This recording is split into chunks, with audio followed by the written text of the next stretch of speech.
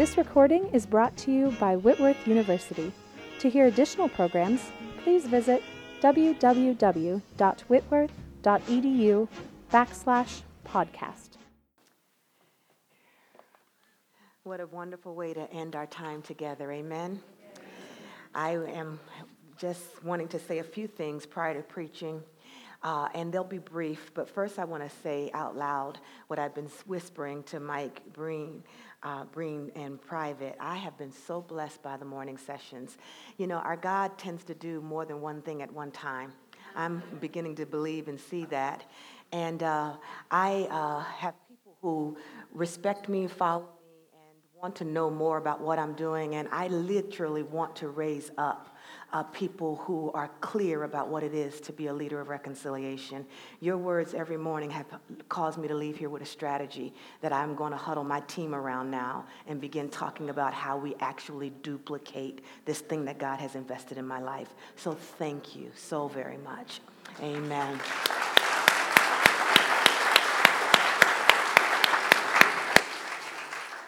South Africa, and I said to some folks, this is going to work out, my brother? Let me know, because if not, pass me a mic, another thing. Amen. I was in South Africa, and I said out loud on the stage at Lausanne, a Lausanne gathering, I believe that the day of the single superstar is over. I really believe that. I think our looking for the next Billy Graham or the next whoever we thought we were waiting for, I think that day is gone, that ship has sailed, and I think it is about duplicating ourselves. And there's so many of us who don't know how to do that, and to have a strategy for how to make that happen is, for me, an invaluable resource. So I'm deeply, deeply grateful, and I mean that. I also know that a few of you have said, how can I stay in touch? And I also know that whenever we're on the mountaintop and then have to go back into the valley, and it's real, it's what we got to do. Life waits for us, and we got to come down out of the Holy of Holies and do that which is the normal stuff of life. And so for some of us, what I've learned is that we don't have enough dialogue partners to keep the conversation going. And we don't know, where do we get other sources of information when what I read tends to be about the same thing as what I've been thinking. So if you're interested, and we're going to put up that slide about how to find me, all right? This is how you can find me on Twitter. I post stuff for real. It's really me. And if you feel like, so what is she thinking? And you don't even have to agree with me. You do have to be civil. Amen. But Rev Doc Brenda is the Twitter handle. Then I've got this page. It's called Dr. Brenda Salter McNeil, and you can find it at Dr. Brenda Salter McNeil, lowercase. It'll take you to a page. You just like it. I don't have to friend you. You just like it, and you're in, all right? But you do have to be civil. Amen. And so I read every one of those comments, and snarky, nasty gets deleted. And I delete you. So you don't have to wonder if it was my secretary. It was me. I deleted you. And I would do it again. So last night, I went, no sister.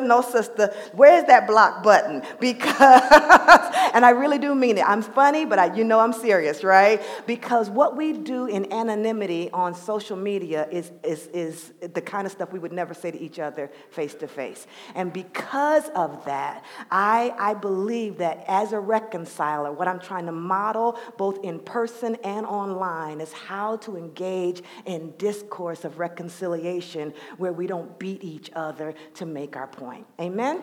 All right. And so if you brought a book today or this week while we were here and you want us to sign it, I believe I speak for both of us. If you want us to say a real nice thing to you, thanks.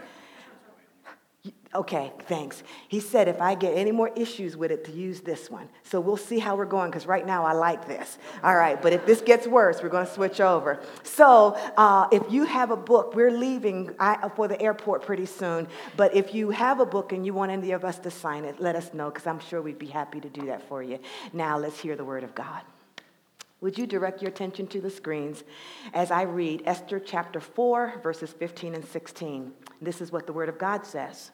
Then Esther said in reply to Mordecai, "Go, gather all the Jews to be found in Susa and hold a fast on my behalf, and neither eat nor drink for 3 days, night or day. I and my maids will also fast as you do. After that, I will go to the king, though it is against the law. And if I perish, I perish." My brothers and sisters, the word of the Lord. Thanks be to God. Let's pray. Lord, as I open my mouth, would you please feed us from yours? We shall not live by bread alone, but by every word that proceeds from the mouth of God.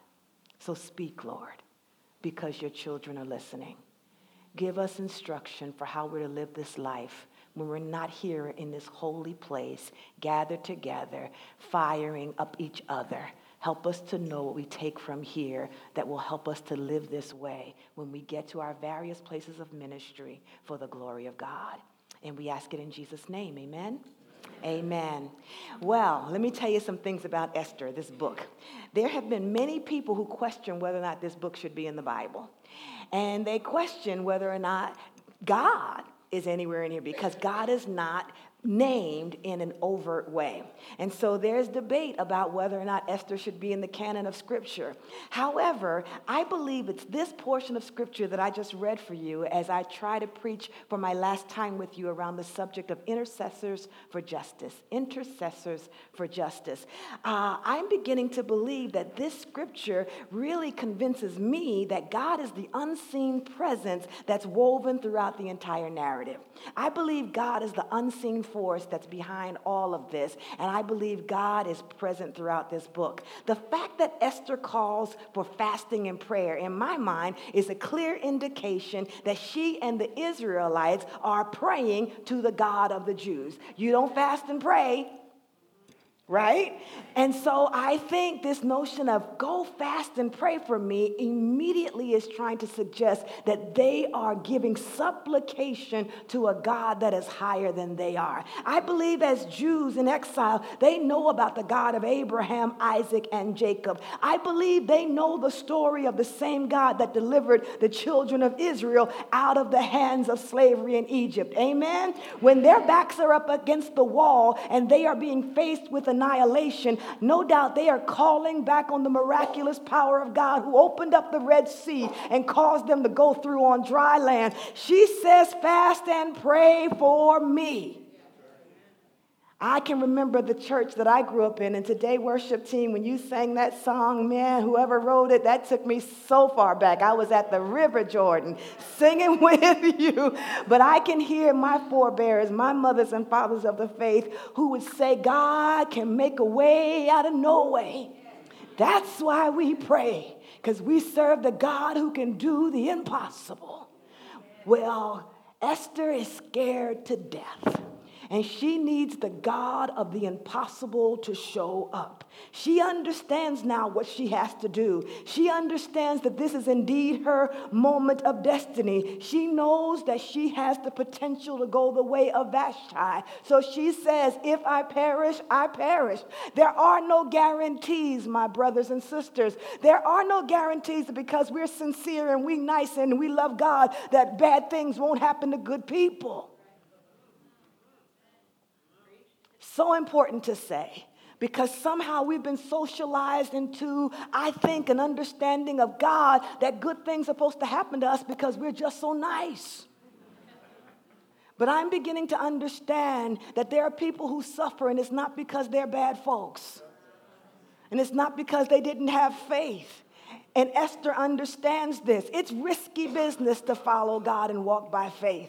I used to think that walking by faith looked gallant. I now believe that you are knocking your knees together and your teeth are chattering when you walk by faith. I don't think it's a pretty sight at all. I think you are doing all you can to hold your faculties together as you walk by faith. Amen. But before she does anything, with her knees knocking, her heart beating fast, and her teeth chattering, she says, fast and pray. And let's seek direction from God first. Amen. That'll preach all by itself, right? You see where I'm going.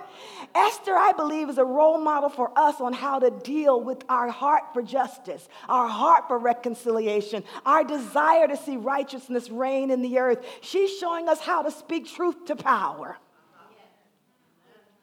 She's showing us what we must do if we ever want to deal with the political and the social climate that we find ourselves in. She shows us how to advocate. She shows us how to be leaders in a world that's very frightening and confusing. She shows us how to confront the powers that be on behalf of those who hurt. those that Jesus said we should be ultimately concerned for. Those who have been marginalized, those who are outside the gates, those who don't have a voice. We are to become the voice for the voiceless. And she's now about to do that. But what does she have to do now? She says, I don't know what I'm supposed to do. She says, okay, I'll do it, but I have no idea what to do. I don't know how you go in and talk to a governor. I don't know how you talk to a politician. I don't know how you confront the king. I don't know how you talk to the head of the denomination. Look, who am I? So Esther says, call all the Jews together, and you fast for me for 3 days, night or day. I and my attendants will fast and pray just as you do. You see, there is a ritualistic fasting and prayer in Esther that the people seem to be aware of. She doesn't have to give them instructions on how to fast and pray. She can just say, fast and pray, and everybody's like, check. We got it. It seems to be a common approach. They would have immediately understood what they were asked to do. So they start to say, we will indeed turn down our plates. We will not eat. We will not let our appetites, as we were hearing about on the Sermon on the Mount, our appetites won't drive us. Our ambition won't drive us. Our need for approval won't inform us. Instead, we will be directed by the voice of God. Now, there's a bit of mystery, my brothers and sisters, inherent in intercession. The scriptures remind us that God's ways are not our ways, amen? And God's thoughts are not our thoughts. And so we don't know how God is going to speak to Esther. We don't know what God is going to say. We don't know if God has given Esther a strategy in prayer that would be unusual or subversive. But she comes out of that a prayer time of 3 days, and she does something. She does go in uninvited and unauthorized, breaking the law, and she goes into the presence of the king. She understands that the executor is at the ready to kill her instantly for breaking the law in such a public fashion and risking the humiliation of the king. He already is a temperamental leader, and so risking the humiliation and embarrassment of a king who needs to be respected is a scary thing to do. Now, if I were Esther and I bust into the king's presence and took that big of a risk, I would walk in there with every clear demand I have. Oh, Lord, I would fall in and I would say, oh, king, they're going to kill all the people. I wouldn't have done this, Lord God, if this wasn't essential. There is going to be a plot. It's killing everybody. I'm telling you, I would have spilled the beans. I would have let it go. He would have heard the whole thing right there. But instead of that, now, wouldn't you? Wouldn't you? Lord have mercy. I would have had the edict in my hand. Here's the proof. It's him. Talking about a movie. It would have been a movie to behold. But that's not what Esther did. Esther goes in, executor hand up in the air, sword ready to come down. And she says, would you like to come to dinner? Really? A dinner party, Esther? That's what you got? I would be thinking, Esther, we don't have time for a dinner party. This is a critical situation, Mihal. We got to do this. It is time. But this is what I'm learning from this text. What we think we might need to do could be completely different from what God leads us to do. I feel like preaching. So you see, there is trust involved when we pray. We have to trust that the God we serve is a God of justice. Wow, right? We've got to trust that even if God's ways are not our ways, that God's ways are best, even when we don't understand it. It takes a lot of faith to lean into what you hear from God in prayer. So what are the implications for us, my brothers and sisters, as we come to our close of this convocation together? I would say I'm learning some things about prayer from Esther. Sometimes I think when we pray, God gives us subversive strategies that we may not have thought on our own, in our own human sense of panic and urgency. My husband's a psychologist, and he's taught me something. We learned it when we were arguing.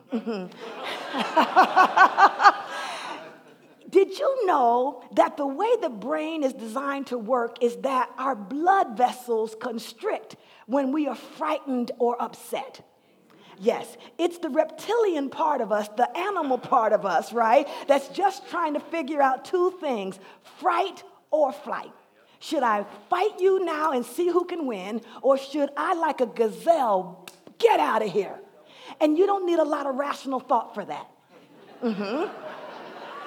So, when you get angry and tense and your blood vessels constrict, blood flow to the brain is limited, and so you don't think as clearly as you would if you were calm. Amen.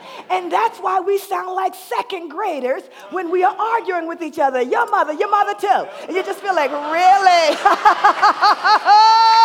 Don't you got a PhD? That's the best you can do. All the money we spent on education. And so have you ever stepped back from an argument and you thought, is this really us? Could we not do better? It's because in urgency and in panic and in stress, we don't think straight. That's why, and I've tried to be real careful about what I've said all week long because our political climate is divisive. But we've got to watch the culture of fear that is being cultivated in our culture right now, because they're going to get us, and we got to hurry. That is constricting the blood vessels of our nation's thought process, and we are not thinking clearly. So, breathe. For God's sake, breathe. I know some people believe that yoga is not good, but I'm telling you, it has helped me a lot. Sometimes we just need to breathe and allow oxygen to get to our brain again before we go into the knee-jerk panic stuff the way I would have run into the presence of the King. Fear is not the way forward. I believe that in Jesus' name. So God might give us a strategy that may take several steps to completely unfold. Sometimes we are given a step-by-step plan, and we get more clear as we go. The old folk in my church used to say, you'll understand it better by and by. So all she knows is dinner. And maybe she even thought that she was leaving now, right? I don't know. I'll make dinner. Can you imagine? So prayer is not some mamby-pamby little practice. Prayer takes real courage to wait on God to lead us and guide us, and us not take control of the situation for ourselves. I would not have wanted to be in that girl's shoes. So, all right, we're here for dinner. So, my brothers and sisters, I know for sure that the just shall live by faith. And faith is a scary thing that's one step at a time.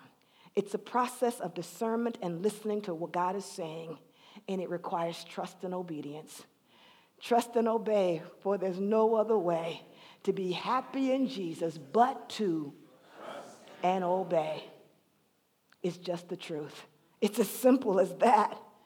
And so now I'm understanding that kind of trust, we can't do it by ourselves. I'm not strong enough. I don't have enough faith by myself. That's why I'm having this wonderful time with you, because together we're strong. Man, we'll stand for justice, reconciliation, righteousness, and everything else. We'll change the world. Breen's preaching up here. Yeah, I'm going to make a huddle. Let's do it. Right? And then we're going to get home.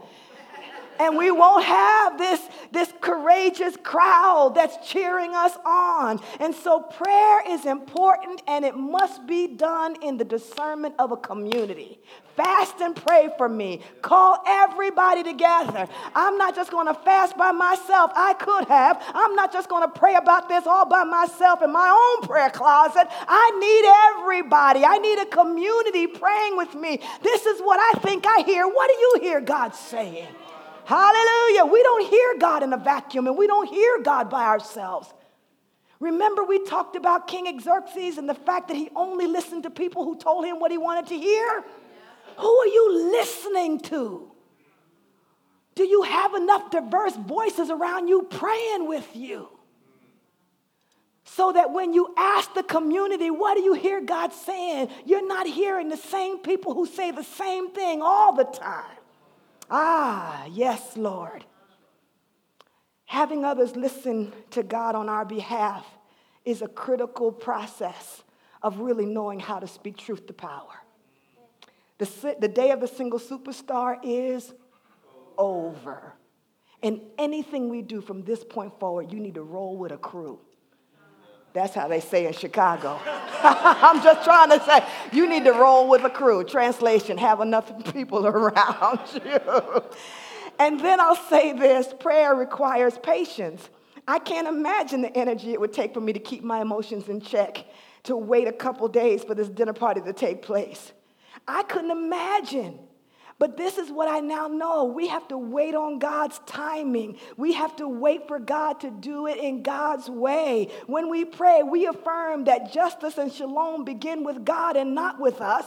Amen. And that this is not something we can do in our own strength. That the justice we seek is the justice God wants, and God will do it. Amen. The Bible says that he doesn't do things the way we do, but God is not short concerning his promises. This is true. It may take a while, but I'm here to tell you, it will not happen just because we are passionate and sincere. This is not something we pull off in our own human intellect. As much as I value every ounce of education I've received, I thank God for the little church I was nurtured in that taught me how to pray. Not one of them went to seminary anywhere, but they would lay hands on the sick and they would recover. Hallelujah. And I would be with Mother and them any day because they believed in the power of prayer.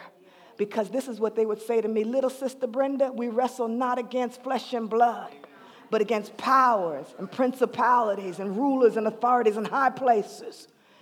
They would say, I'm glad you got your education and I'm glad you go to college, but do know that some things are the battle of the Lord. And you need to understand that ultimately this thing that we're fighting against, this injustice, this hatred, this fear that we see taking rampant in our country, it's not just bad, it's evil. The Bible says, he has not given us the spirit of fear, but of power, love, and of a sound mind. And where you see the spirit of fear, curse it.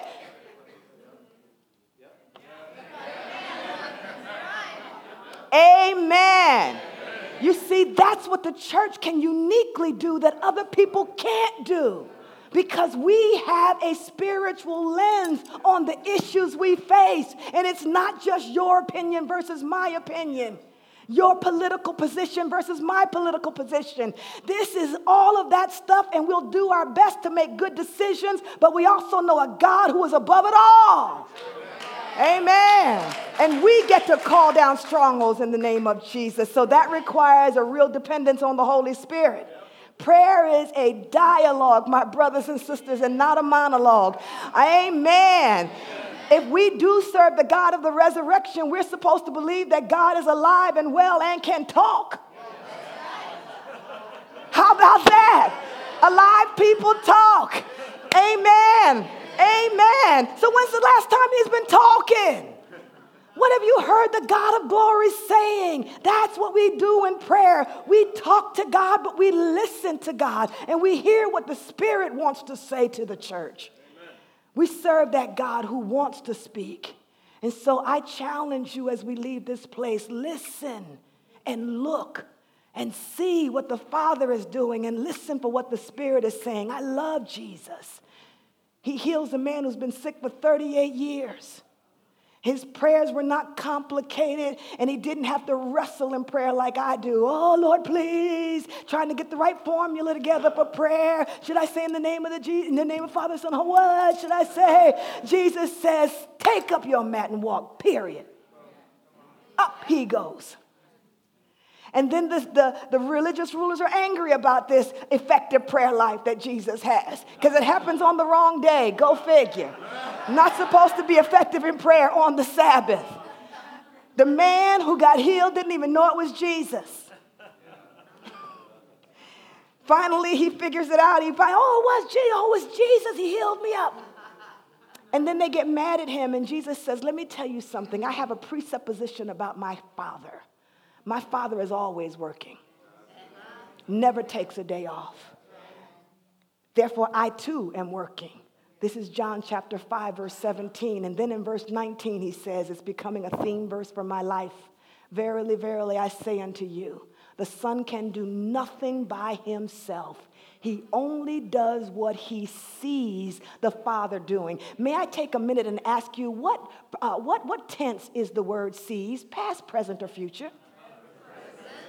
So he didn't say, I only do what I saw God do before I incarnated and moved into the neighborhood. No, it's not what I hope to see. It's not just vision. He said, do you know that right now, right here in this room, God is working. And I walk into every situation, with my eyes wide open, and I'm looking to see. I didn't mean to heal this guy. I was minding my own business. I was going to the temple. He was there yesterday. I didn't see anything yesterday. But today, when I walked past that man, I saw him standing up, so I just said what I could see. Woo! How about we do prayer like that? I gotta go. So let me say this.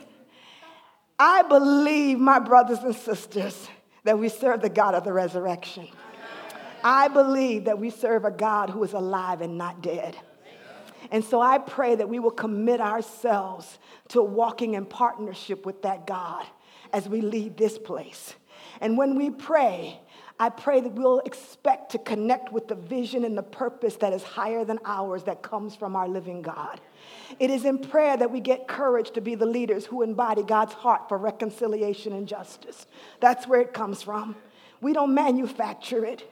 It's in prayer that we receive what Walter Brueggemann calls a prophetic vision, a prophetic imagination. So that's what happened to Dr. Martin Luther King Jr. You knew I was going. Let me tell you what happened to Dr. King, and I'm going to take my seat. Dr. King was as human as we are. He didn't start out trying to be a hero or a leader, and for sure not a martyr. He was scared to death, just like Esther. One night, he received a really bad phone call. So how about I read it, because he wrote it. Reverend Dr. Martin Luther King Jr. was dozing off in his bedroom around midnight when the phone rang. Listen, nigger, we've taken all we want from you, a caller hissed through the phone. Before next week, you'll be sorry. King hung up and walked to his kitchen to heat a pot of coffee. He had been receiving death threats for weeks, ever since he had accepted a request to lead African Americans during a bus boycott in Montgomery, Alabama. But King was starting to doubt his decision. As the threats poured in, his fears increased for his wife, Coretta, and their infant daughter, Yolanda. He now wondered how he could relinquish his role as a boycott leader without appearing to be a coward. Then something happened that King would talk about for years afterward. He bowed over his untouched cup of coffee and prayed aloud in desperation. King said he heard an inner voice that addressed him by name and encouraged him to stand for justice.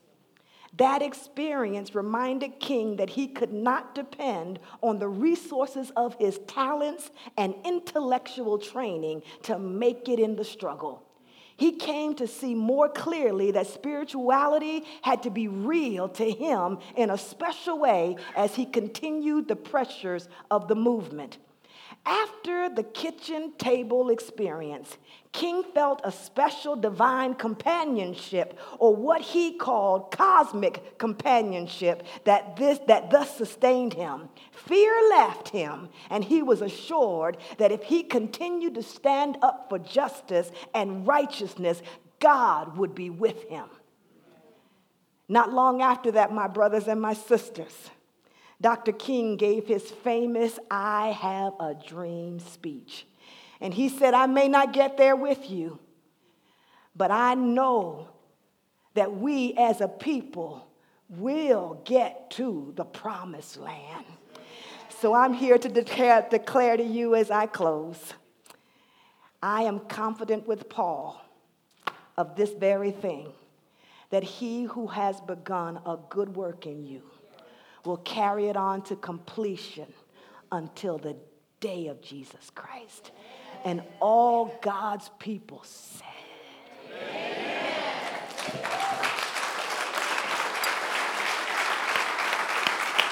Thank you, God.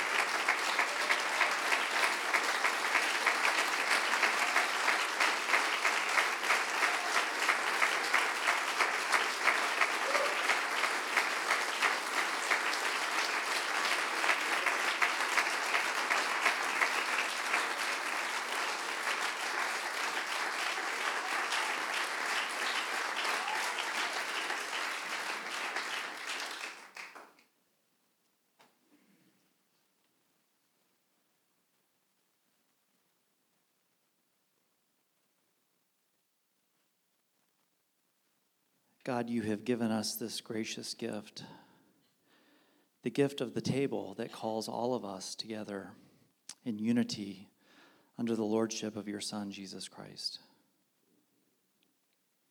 May we be unifiers. May we take the bread and the cup and let them nourish us physically and spiritually so that we can be agents of your grace, love, peace, and unity in a broken world.